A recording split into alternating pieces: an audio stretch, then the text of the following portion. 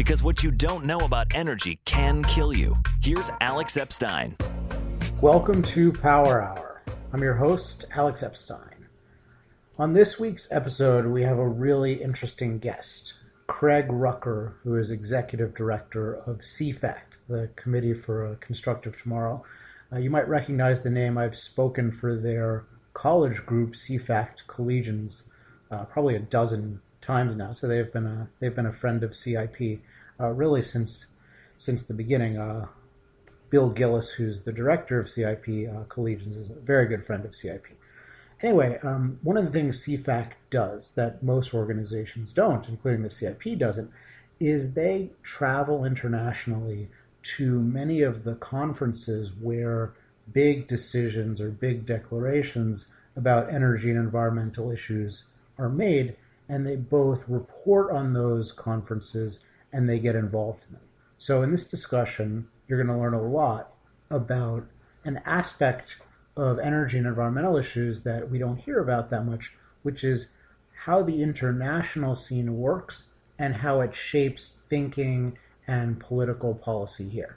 And Craig has some really interesting stories and some really good insights, so it's going to be a great show. So we'll have Craig on the other side, and then make sure to stay on at the end because we have a big announcement about an event on February 17th. All right, see you on the other side.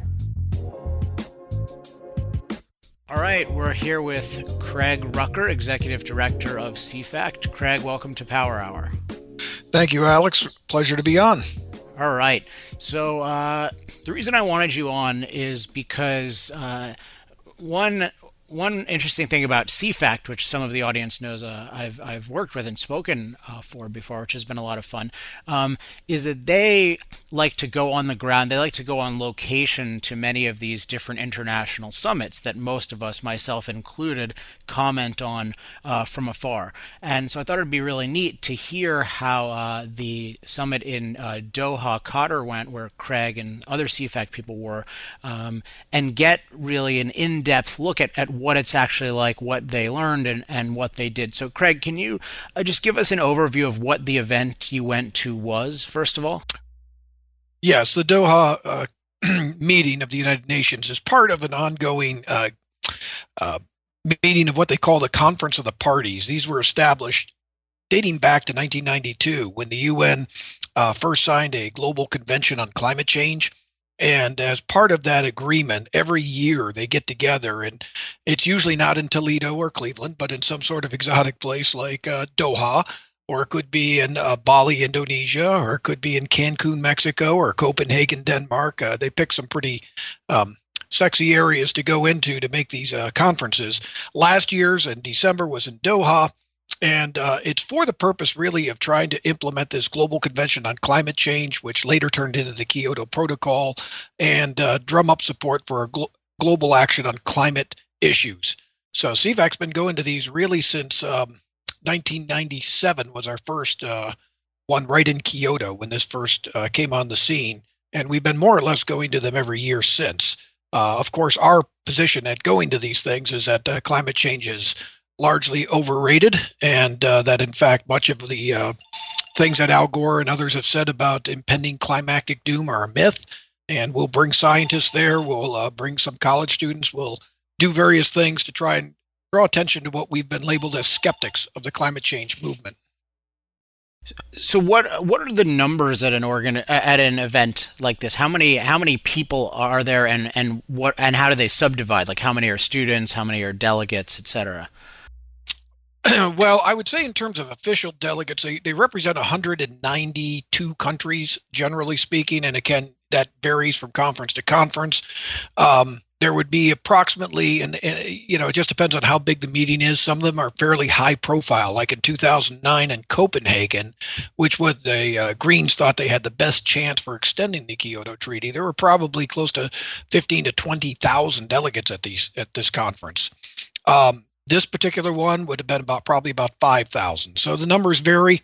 Of those, the vast majority are NGOs or non-state participants, and they probably comprise at least 3/4 of the people in attendance at these things.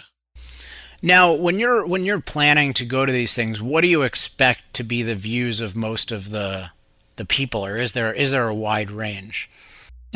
Well, there isn't a wide range. We're one of the few, if not the only one that organization in Washington that has routinely gone to these conferences. There are a handful of us from other organizations that occasionally go, um, but I would say it's pretty much unanimity of opinion. Starting back in '97, the if you could even go back to Al Gore's book, which is interesting, the uh, one that he wrote in 1991 before he became vice president. Earth in the Balance. Earth in the Balance, right. He said even at that time, 98% of all scientists were in agreement that climate change was a reality, which is kind of interesting because, of course, climate change never even approached the radar screen until 1988 when Hansen from NASA said that he was 99% certain that climate change was an agreement. So within 4 short years, he basically said every scientist in the world agrees that it's a major problem and we need international action. And they've really operated along that lines ever since. They kind of drummed up a consensus before they even knew the science. Now it's turning out that more and more scientists are starting to question it.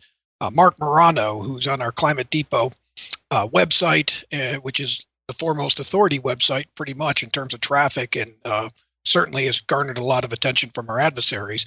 He reports over 1,000 scientists so far that he's chronicled that have disagreed with the consensus, which is important because the UN is only really championing some 2,000 scientists in support of their position, which make up the IPCC. And of those 2,000 that they say champion what they're doing, probably only 400 or so are true climate scientists. So they don't have the consensus that they claim. But at these conferences, you could kind of look at them almost like NRA events or anything of that sort, where it's just a bunch of the faithful who believe in climate change show up to these things and kind of rah-rah the position that action needs to be changed. And then there's a few people on the outside like us, who are small in number, but we impact or throw above our weight at these conferences who try to, bring out the other side. Now, you mentioned that you might be the only group that does this consistently, and of course, every group has different options as to how to use its resources. Why is this something that is so important for you to do year in and year out? Well, I think that, and we noticed this actually back when CFAC was started in 1985, we followed the environment, and our position is always as an organization to try to champion a free market alternative to groups like Greenpeace, the Sierra Club, and the like. And we were looking at where many of the issues that were coming up had their genesis, and a lot of them did at the United Nations. They had United Nations Conference on Sustainable Development, first in 1972 in Vancouver. Then they had the Earth Summit in 1992. They more recently had a summit in 2012 in Rio, which we attended. Out of these conferences come all the different issues, ranging from biodiversity to global warming to desertification and all these different things. So we felt in order to get a grasp of this thing, we needed to start participating in these conferences and seeing what's going on. So our first foray into this was in 1992 at the Earth Summit when we sent the late Dr. Dixie Lee Ray. She wasn't late at the time, of course, but the former governor of Washington to represent CFAC at this meeting. She was broadcast on Rush Limbaugh's show, for those of you who are old enough to remember, and gave daily updates there. She was on CNN and a bunch of other things, but we gathered a lot of information at that and felt it was important just in terms of information and knowledge of what the other side is doing to start attending these things. And we share this, of course. We belong to several coalitions in Washington, and people who are skeptical of climate science and some of the alarms that Greenpeace, Sierra Club, and others are making. And we do gather and coalesce. And really, that's been our niche, to go there for intelligence purposes, to showcase science on the other side, and to speak out for those who disagree with so much of the radical green agenda. And, our resources on our side are far more limited than what the left has. So when you work with organizations like the Competitive Enterprise Institute or Cato Institute or others, we join sources and fight our different battles. But, I think much like the other side does, you can't cover everything at once. So we kind of partition out where we can work best and help each other as we can. Yeah, I'm really intrigued by what you said about studying the landscape back in the mid-'80s and seeing how much comes out of the UN. Could you describe a bit the causal chain, or how stuff from the UN filters down? Because it's not necessarily intuitive to me that, particularly in the US, the UN would have such a role in shaping thought. Well, yeah. In fact, what we found even back then, and it started with the acid rain issue, the ozone depletion issue. Uh, People who are old enough to remember the Montreal Protocol in 1987. We followed the CFC issue, and we had some concerns about that, but it seemed to be driven at the UN level, how things were going. This whole idea of think globally but act locally on the other side is something they really believe. The UN has an entity, and it changes names every few years, but it's called the United Nations Environment Program, or UNEP. And a lot of the personnel that house these are from leading environmental organizations. A lot of the press releases they put out chime the environmental mantra, kind of whatever the cause du jour is. And a lot of what they try to codify is an international treaty.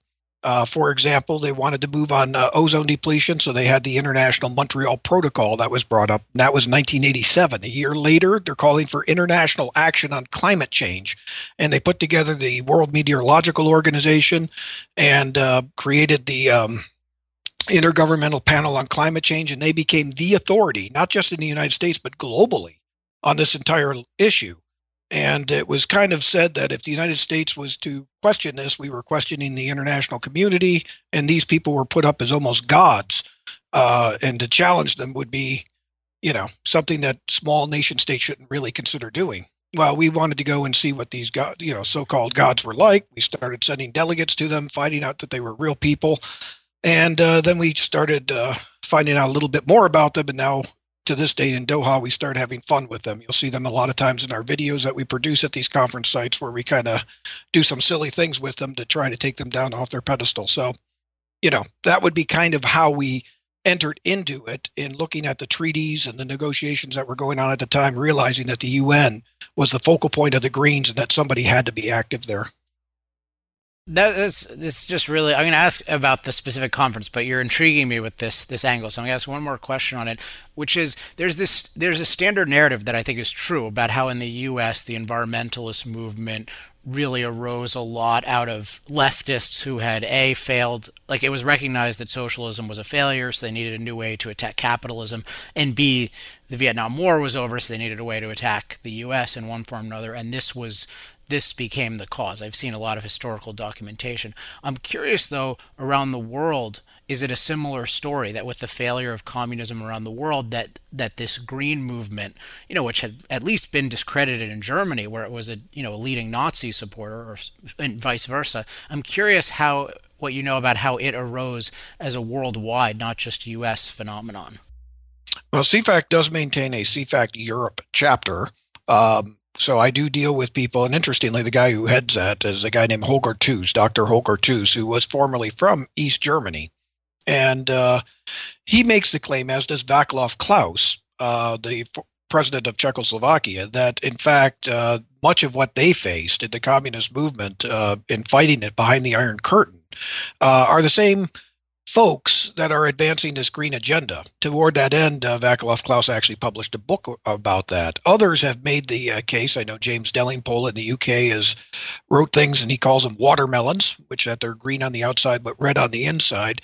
It's been our observation also, and again, for those of us old to remember, back in the old Soviet Union days, that a lot of these more liberal professors who were very big on Che Guevara and worldwide socialism became all of a sudden environmental proponents, and overnight you had running like Barry Commoner, for example, who was popular in the 60s, 70s, and early 80s. He even ran for president against Ronald Reagan as a Socialist Party candidate, became a leading spokesman for Greenpeace right afterwards. So, there clearly was, as the Iron Curtain fell, which was in that 88 to 92 timeframe, right when these global conferences for the United Nations started emerging in more rapidity, that you had a lot of people that were disenfranchised by the fact the Soviet Union had fell, and interestingly found a home in the environment.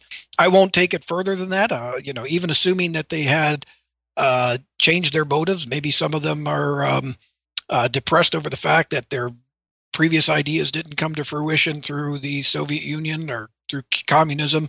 and found a home in the environment and saw that as a way. I don't know. I'm not going to judge their motives. All I do know is that much of what is being championed by today's environmental movement is global. It is command and control, and it is not that much different than what many of these people advanced prior to the decade of the environment, which was supposedly the 90s.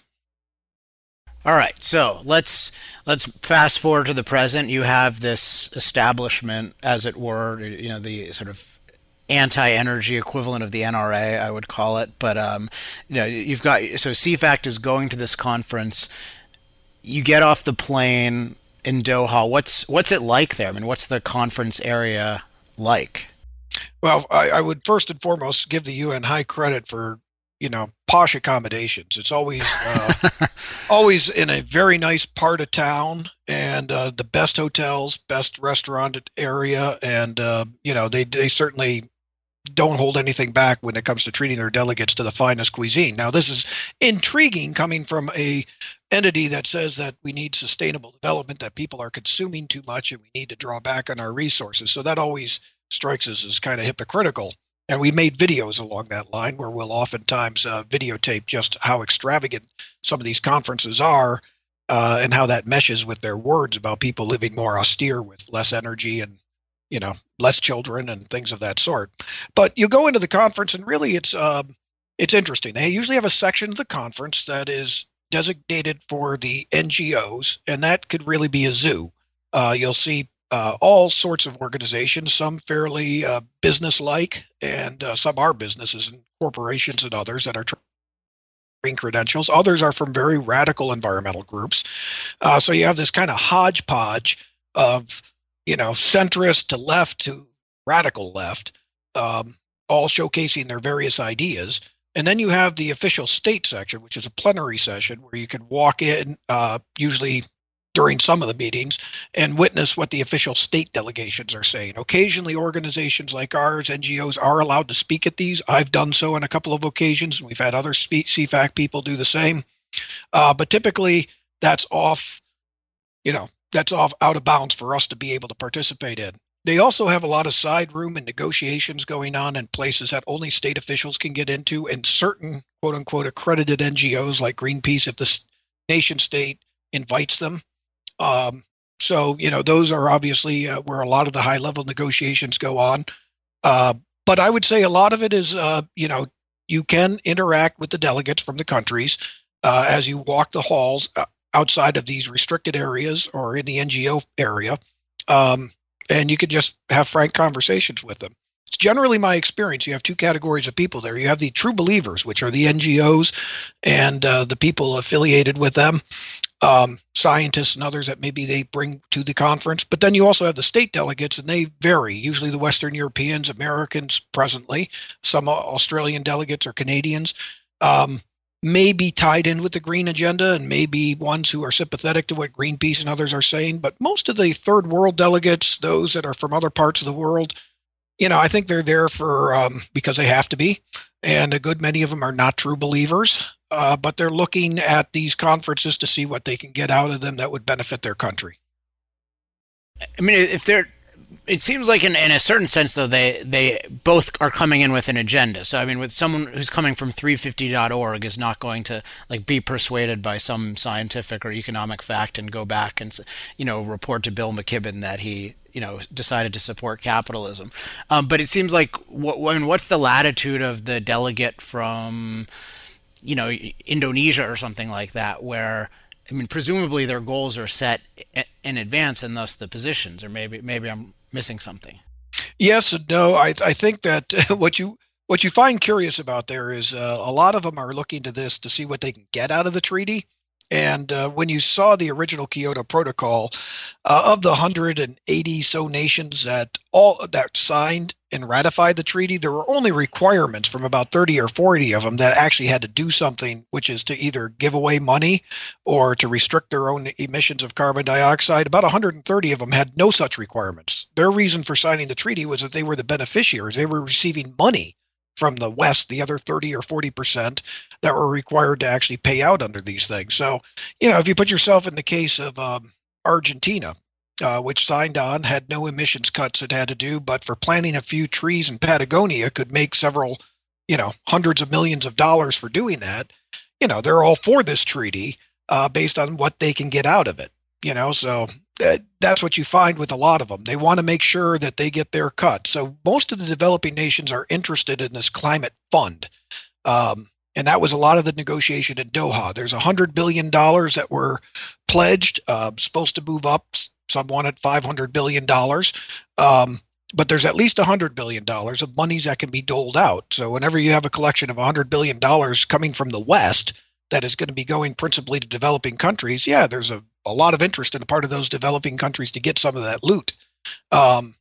Of course, there are countries that don't want to pay into that as much, and including the United States, which is kind of interesting. Barack Obama was, despite his rhetoric for being pro-green, wanted these commitments to not take place until after he was president. Somewhere around 2020 is when he wanted to start paying out for most of this. And of course, that made some of the developing countries angry. They want the money now. So there's that going on. And that's why I say that I do think that most of the countries that are there are trying to get something out of it. In the West, I think it's political points. Barack Obama wants to be seen as green. A lot of the liberals in Europe want to be seen as green. So by participating in these conferences, they can show their green credentials, and that helps them get reelected. And the part of the developing world is just to see what monies they can get out of it. So there's so many things that come to mind with just that. Let me just ask this: how are these discussions taking place? Like, is it because I have this image in mind of the UN delegates in the James Bond movie? So I'm just curious, how are these things being argued? Because you have dozens and dozens and dozens of countries represented in here. I mean, demanding this enormous, in my view, completely unearned wealth transfer. How does this look like? What's the scene? Well, there's the public scene, which if you look at the actual plenary session, and that's what you can actually tune into if you wanted to on your internet, the unfccc.org, and look at what they're talking about, you'll see a lot of grandstanding, all the nations standing up there talking about how their island nation is going to sink, or how their nation's going to be turned into a desert, and it's all part of the United States. And, all the fault of the United States, and China saying that you guys have polluted and improved your economies for hundreds of years, and we should have that same privilege. And, but you'll all see them in unanimity talking about the problems of climate change. But the real negotiations in the back rooms is where that's going on. And there's where people probably speak more frankly from what we hear. We had a little more insight into this with the former administration under the Bush people than we do with the current administration with Obama. But it's in those particular negotiations that you'll hear more of the wrangling over who gets what and how, and a little more frank talk. So, part of us going to these particular conventions is to talk to delegates to find out what's going on in those back rooms, and also to report to the American people. And in some cases, we can do it quite effectively. I'll give you an example. And not this latest one in Doha, but the year before in South Africa, there was a conference in Durban. And we got wind the day before I was heading back, which was the final day of the conference, that some delegates, Radical Greens, had somehow stuck into the treaty the creation of a world climate court, to which would then be able to convict nations of exceeding their carbon emissions, and there would be penalties paid. And they actually were going to give rights to Mother Earth, whatever that entailed. Well, when Lord Monckton found this out, we immediately got word out to our various media sources, including through Mark Morano. And that made it into Drudge, made it into Fox News, made it onto a lot of American networks and international networks. Interestingly, the next day, the UN said, oh, well, we just put that in the treaty because we didn't really mean it, and we're withdrawing it from the treaty. And they did. So had we not been there to shine that on, there's an even bet on whether or not that would have remained in the treaty. But by us going there and shining the light of truth on that, it kind of put it in the public spotlight. It embarrassed them, and they did withdraw from the, take that out of their particular agreement. So that's one of the ways in which an organization like ours can be effective in going there and making a difference. Now, was this something that you learned from one of these back rooms, or is this something out in the open? I almost feel like I could say I could neither confirm nor deny that statement, but let's put Okay. Lord Monkton has his sources, and we were able to get a draft document that was not public information Well, at the that I time. mean, how corrupt is that? I mean, that this kind of thing can be hidden for that long. I mean, this is supposedly, representing all of us. The idea that it would just be sprung on us and that you have no access to the process seems just Well, completely and wrong. that was a big part of what we did in Doha. One of the things that we held a press conference, and routinely Senator James Inhofe of Oklahoma. Usually gives a videotape message and entrusts CFAC to play this message at the conference, and it's usually fairly well attended with people in the media, and we field questions. And at this particular press conference, we had with us Kathy Adams from Eagle Forum, who has been following these with us for some 20 years. That's one of the few organizations that actually does go to these fairly routinely. And she made it a point in that press conference to say how much is going on behind closed doors. They're really starting to, and beginning, I would say, in Doha, to limit the access of NGOs like ours to being able to find out what's going on behind the scenes. And I think that is because of the effectiveness of groups like ours and others that have been able to shine the light of truth on this and prevent them from moving forward. I mean, let's not forget the Kyoto Protocol was never ratified by the United States. It was signed by President Clinton, but our Senate never ratified it. And they aren't forgetting that. So they know that we have been able to stop that by virtue of, getting the information out there and not giving the other side enough public support to put it through. And similarly, they're nervous. Right now, Kyoto has expired as of 2012. They did not, there are some 30 nations or so that are going to continue with Kyoto mandates, even though the treaty is not in force, but they've just agreed to continue it. That happened in Doha, but the remainder of the nations are not going to do that. They're hoping to get another treaty in place by Paris in 2015 that could take effect by 2020. But again, these are long-term plans, and our hope is that by continuing to go to these conferences, we can prevent that from even happening, especially as the science is now coming around, showing more and more of what the Greens are saying just never happened. I mean, I think sometimes people see this as just just as a scientific dispute and collecting scientific facts on either side. But what the UN is proposing as its sort of consensus document is so amazingly bad in terms of 80% cut in fossil fuel use.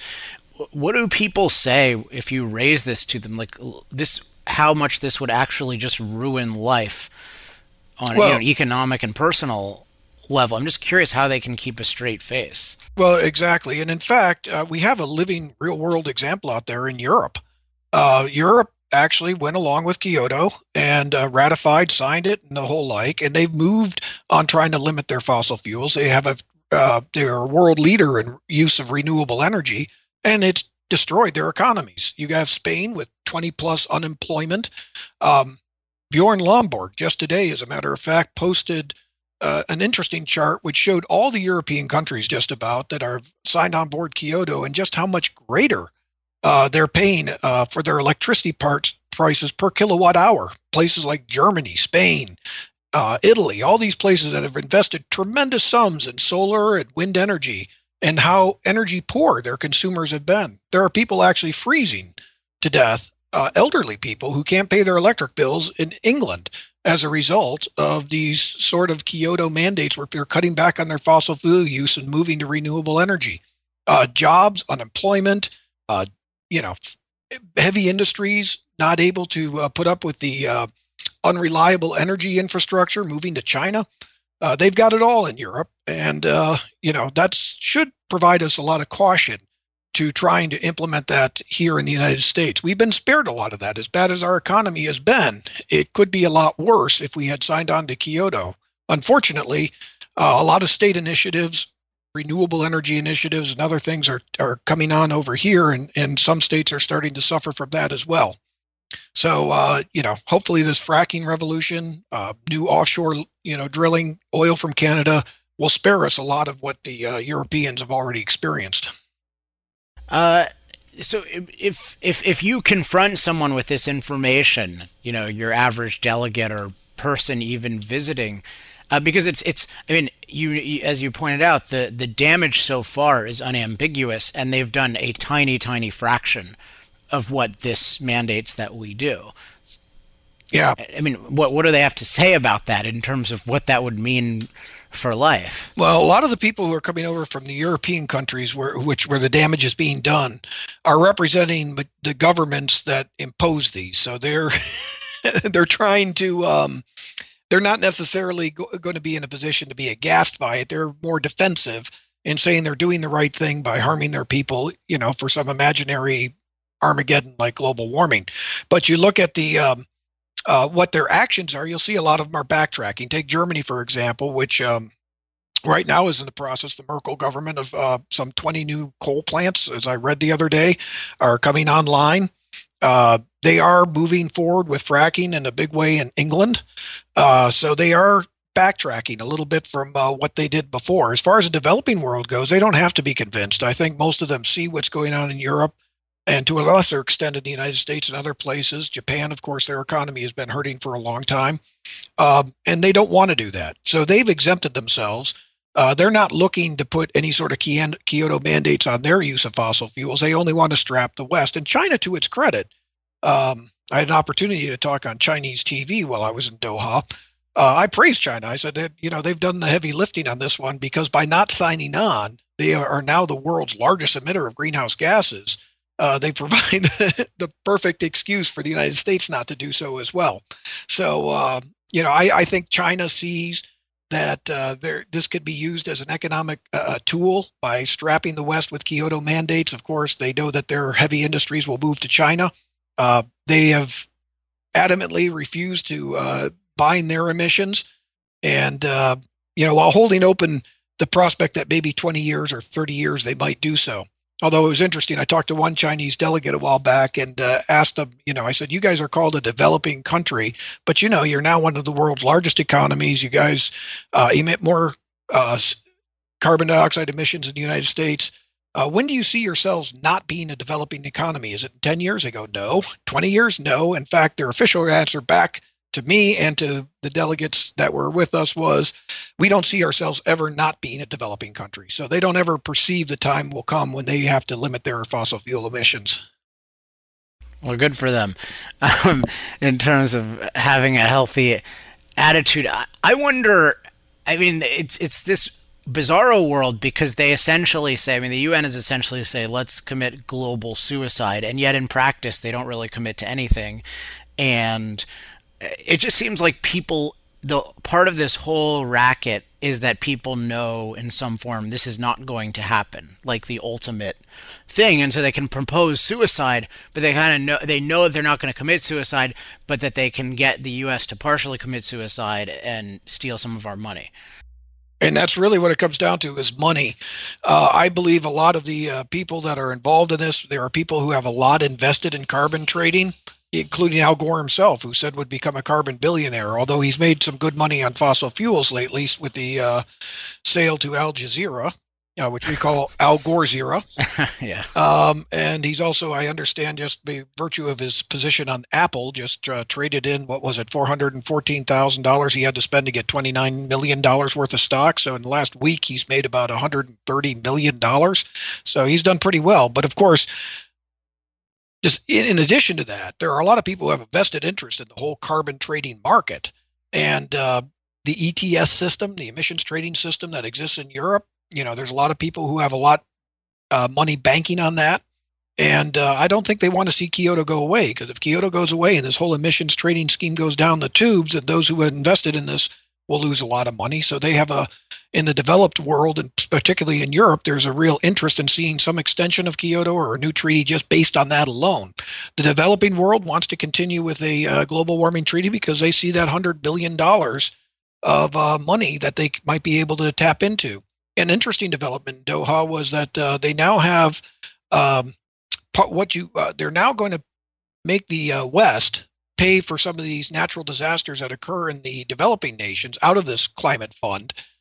So, for example, if there is a big tsunami or a flood or a hurricane that hits Thailand, they will try to, scientists, I guess, say that this is caused by global warming, and the United States, as a global emitter of fossil fuels, is 6% responsible, or 25% responsible for this tidal wave coming in. Therefore, they should pay 25% toward the damage inflicted by this hurricane on Thailand. Am I making sense to you on how they're doing that? But that's a type of preposterous outline. They're trying to, and of course, if you're a developing country, you like this, because any hurricane or tornado that wipes out part of your land, you could say, the United States is 25% responsible. Give us 25% of the damage money to be able to recover from this hurricane, because that's how much fossil fuels you put out, and your contribution to the damaging hurricane that was caused by global warming.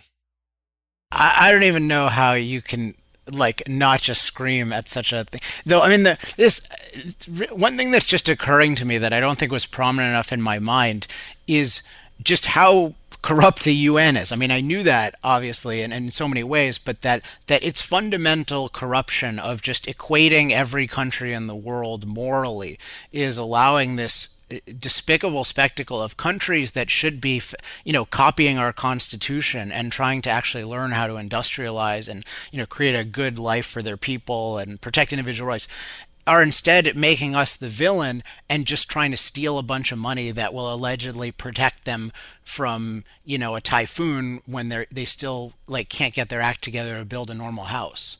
I would agree with you, Alex, but I will make the comment and I defend the developing world to this degree, is that are the ones who are being stupid in this case them for trying to take the money, or us, creating this climate fund and offering it to them? I mean, to a large extent, I don't think that they would be demanding it if it weren't for scientists in the West and, coming up with this cockamamie global warming theory and saying that we, owe this to the developing countries. It wasn't that they came forward and created it. It's that we're offering it. And of course, they're coming. So, to a large degree, I think that in my discussions, and we do a lot of work in places like Uganda and Mexico and others with real work, most of the people, they're no different than they are in the United States. They're hardworking. They want to create an enterprise. They believe in hard work and trying to get ahead. And I think they're being undermined by these Western liberals who come into these countries and offer them welfare and try to get them off the, saying you can plant a bunch of forests and not chop down any of the trees, and we'll use it for carbon sequestration. That's the type of goofy thing you find out. I actually had a person from Norway, an environmental minister from Norway, as I was going to Doha, say that with one of our plantation projects, which we're working on sustainable agriculture in Uganda, say she was aghast at the fact we were teaching people how to do crop rotation, chop down the trees, make a profit on it without any government money, and and do so in a sustainable manner that doesn't hurt the ecology, but they can make a profit and use capitalism to better their lives. Her opinion was that, instead of chopping down the trees, why don't you come to Norway and we'll give you money just to not chop any of them down? And that was her solution for getting them out of poverty. I said, well, we would never take the money from the government. First off, if I was a Norwegian, I'd be aghast that you even offered that. But secondly, what are you teaching the people that they should do? The only reason they won't chop the trees down is because you're giving them government money. They sit around and do nothing. So that's the type of thing that the West is offering. And to a large degree, I think the developing country, insofar as they're taking what they're being offered, it's shameful, but it's more shameful that we're offering it to begin with, in my opinion. Yeah, I think that's a really good point. And I think even in another aspect of it is just intellectually that it's really that we've set the tone by, instead of, we should be promoting ourselves as this is, we are the country to emulate. Doesn't mean we're going to get involved in all your affairs necessarily, but we have this amazing system and it makes possible a better life, and everyone should pursue a better life. And part of the way the UN is set up is just nothing is better than anything else. It was set up, Soviet Union is just as good as the US. They're just different ways. One is a bloodbath, one is a cornucopia. Who cares? The whole moral subjectivism of it just plays out in so many ways. And so in part, there's just this imperative for the world to learn from the example of the United States and to have proper governments. And ultimately it's the West's fault, I think, by telling people, no, you don't have to do that. Your own culture is good, and they regard the rest of the world, in effect, as as sort of a museum of suffering for us to watch and to tell them, yeah, keep it that way, because we want to look at you in whatever your state happens to be. We improved our culture, but you shouldn't improve yours. And then the guilty ones will say, no, anything that's wrong is our fault, so we'll give you $100 billion. And yep, you hit that on the head. But the cool thing is when you get to these developing countries and you meet the man on the street or woman on the street, I don't necessarily think their leaders reflect a lot of times their views of the average person on the street. I think most people intuitively understand that hard work brings a result, that you need to take care of your family and for your children. And that's kind of universal. I think it's these people a lot of times that attend these UN meetings. They're often taken from universities in these countries. And I don't know as though they necessarily, when they speak, they're reflective of what the grassroots, the people, working people of that country necessarily believe. So we sometimes get a filter or a wrong image of what is actually out there. I mean, you get these impressions a lot of times that everybody believes in global warming. Global warming's a non-issue to most people who are in the developing world, who only care about feeding their family. And you'd be surprised at how many have no clue what it even is. So this idea that the whole world's upset, calling for action, and that poor people in the developing country are just alarmed by this because they know it's going to flood their country if they're in an island, or their rainforests are going to get burnt up, and there's going to be spreading desert disease, mayhem. A lot of that's nonsense. And I think that's that kind of perspective is really helpful. It's part of why I wanted to have you on. It's just that it's easy to assume these false things about the people in these countries, but by actually going on the ground, you learn a lot, and you see that in many cases their views and viewpoints are just being completely misrepresented. Is there anything else from the conference that you think our listeners should know about? Well, I would say the fundamental thing is that the UN is not going to quit. We will continue seeing environmental conferences and more attacks on free markets and liberty so long as this institution is funded to the level that they're funded. It begins and ends with money. So long as the global warming machine continues to get some incredible figure that I heard, I forget what it is, some $4 billion a year by this administration alone, that is going out to universities and supporting the infrastructure of this entire movement. It'll continue chugging along and looking for opportunity movements to, whether it's through the UN or local action or other institutions, they will try to promote this agenda. And that's where the battle begins and ends. We've got to look very carefully at where our government monies are going and what they're propping up.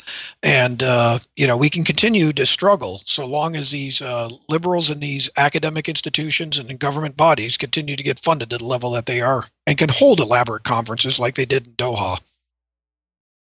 Well, I think it's great that you guys are going. Where can our listeners learn more about your work and CFACT's work? They can visit us on cfact.org. That's CFACT.org, or on climate change in particular at climatedepot.com. That's climate, DEPOT, climatedepot.com.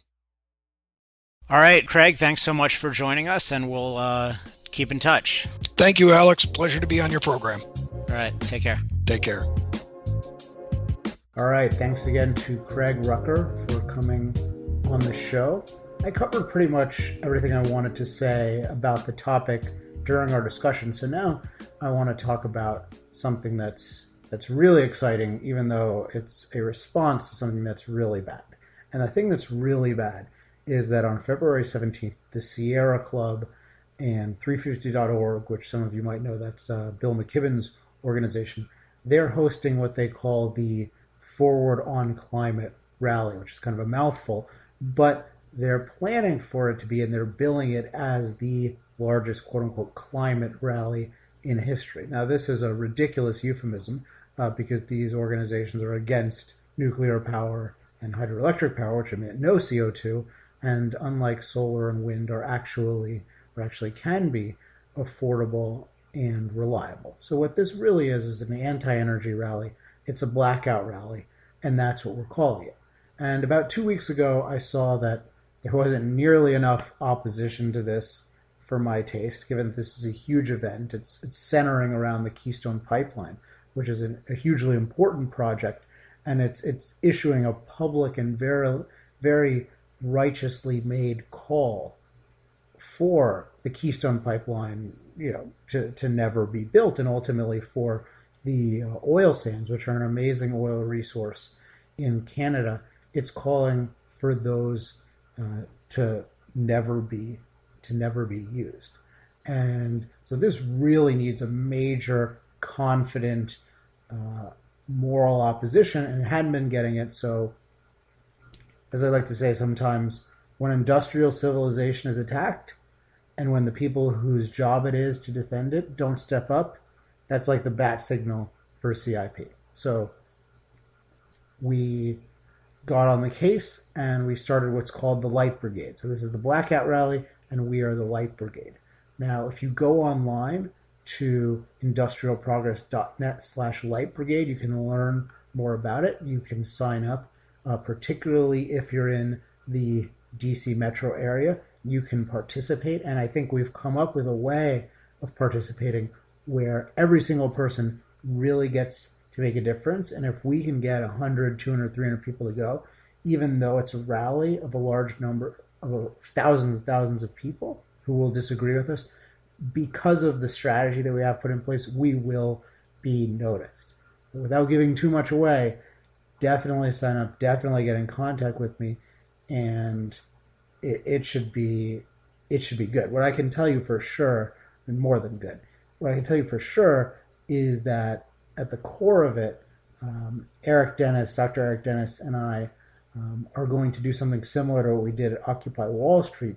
We are going to have cameramen with us, and we are going to be engaging and discussing and debating, discussing these issues with and debating everyone we can, including the higher ups. And if they want to run away, they can run away, but that's going to be caught by the camera. And at Occupy Wall Street, we just had a little bit of time. I had no voice. And that still was a really, really effective thing. So here we're going to have 4 hours. We're going to have professional camera people for just the two of us. And then we're gonna get tons and tons of other people involved, I think, in a really creative and really effective way. So yeah, definitely check that out. And we also, from our base, we could really use additional financial support, because to make the kind of splash we're trying to make requires a lot of different resources, from just from travel for people to t-shirts. I don't want to even get into all the things, because I don't want to give away the full strategy in case anyone from Sierra Club is listening and is wise enough to pay attention. So, but if you want to support it, which I really hope you do, go to industrialprogress.net/accelerate, industrialprogress.net/accelerate. You can also, at the same time, check out our really cool new accelerator page, which tells you about all the different kinds of CIP accelerators. That's what we call, what other organizations call donors. And you'll see, the really great things that come along with being a CIP accelerator. And in this case, it's going to be contributing to what may be our biggest and most important project to date. So, with that said, I hope you enjoyed the show. Hope you get excited about the Light Brigade, industrialprogress.net/Light Brigade. We will be on next week with another great guest, another great topic. Until then, if you need to reach me, as always, questions, comments, love mail, hate mail, go to alex@industrialprogress.net. Until next week, I'm Alex Epstein. This has been Power Hour. Power Hour. Life, liberty, and the pursuit of energy. Power Hour. The antidote to shallow thinking about energy issues.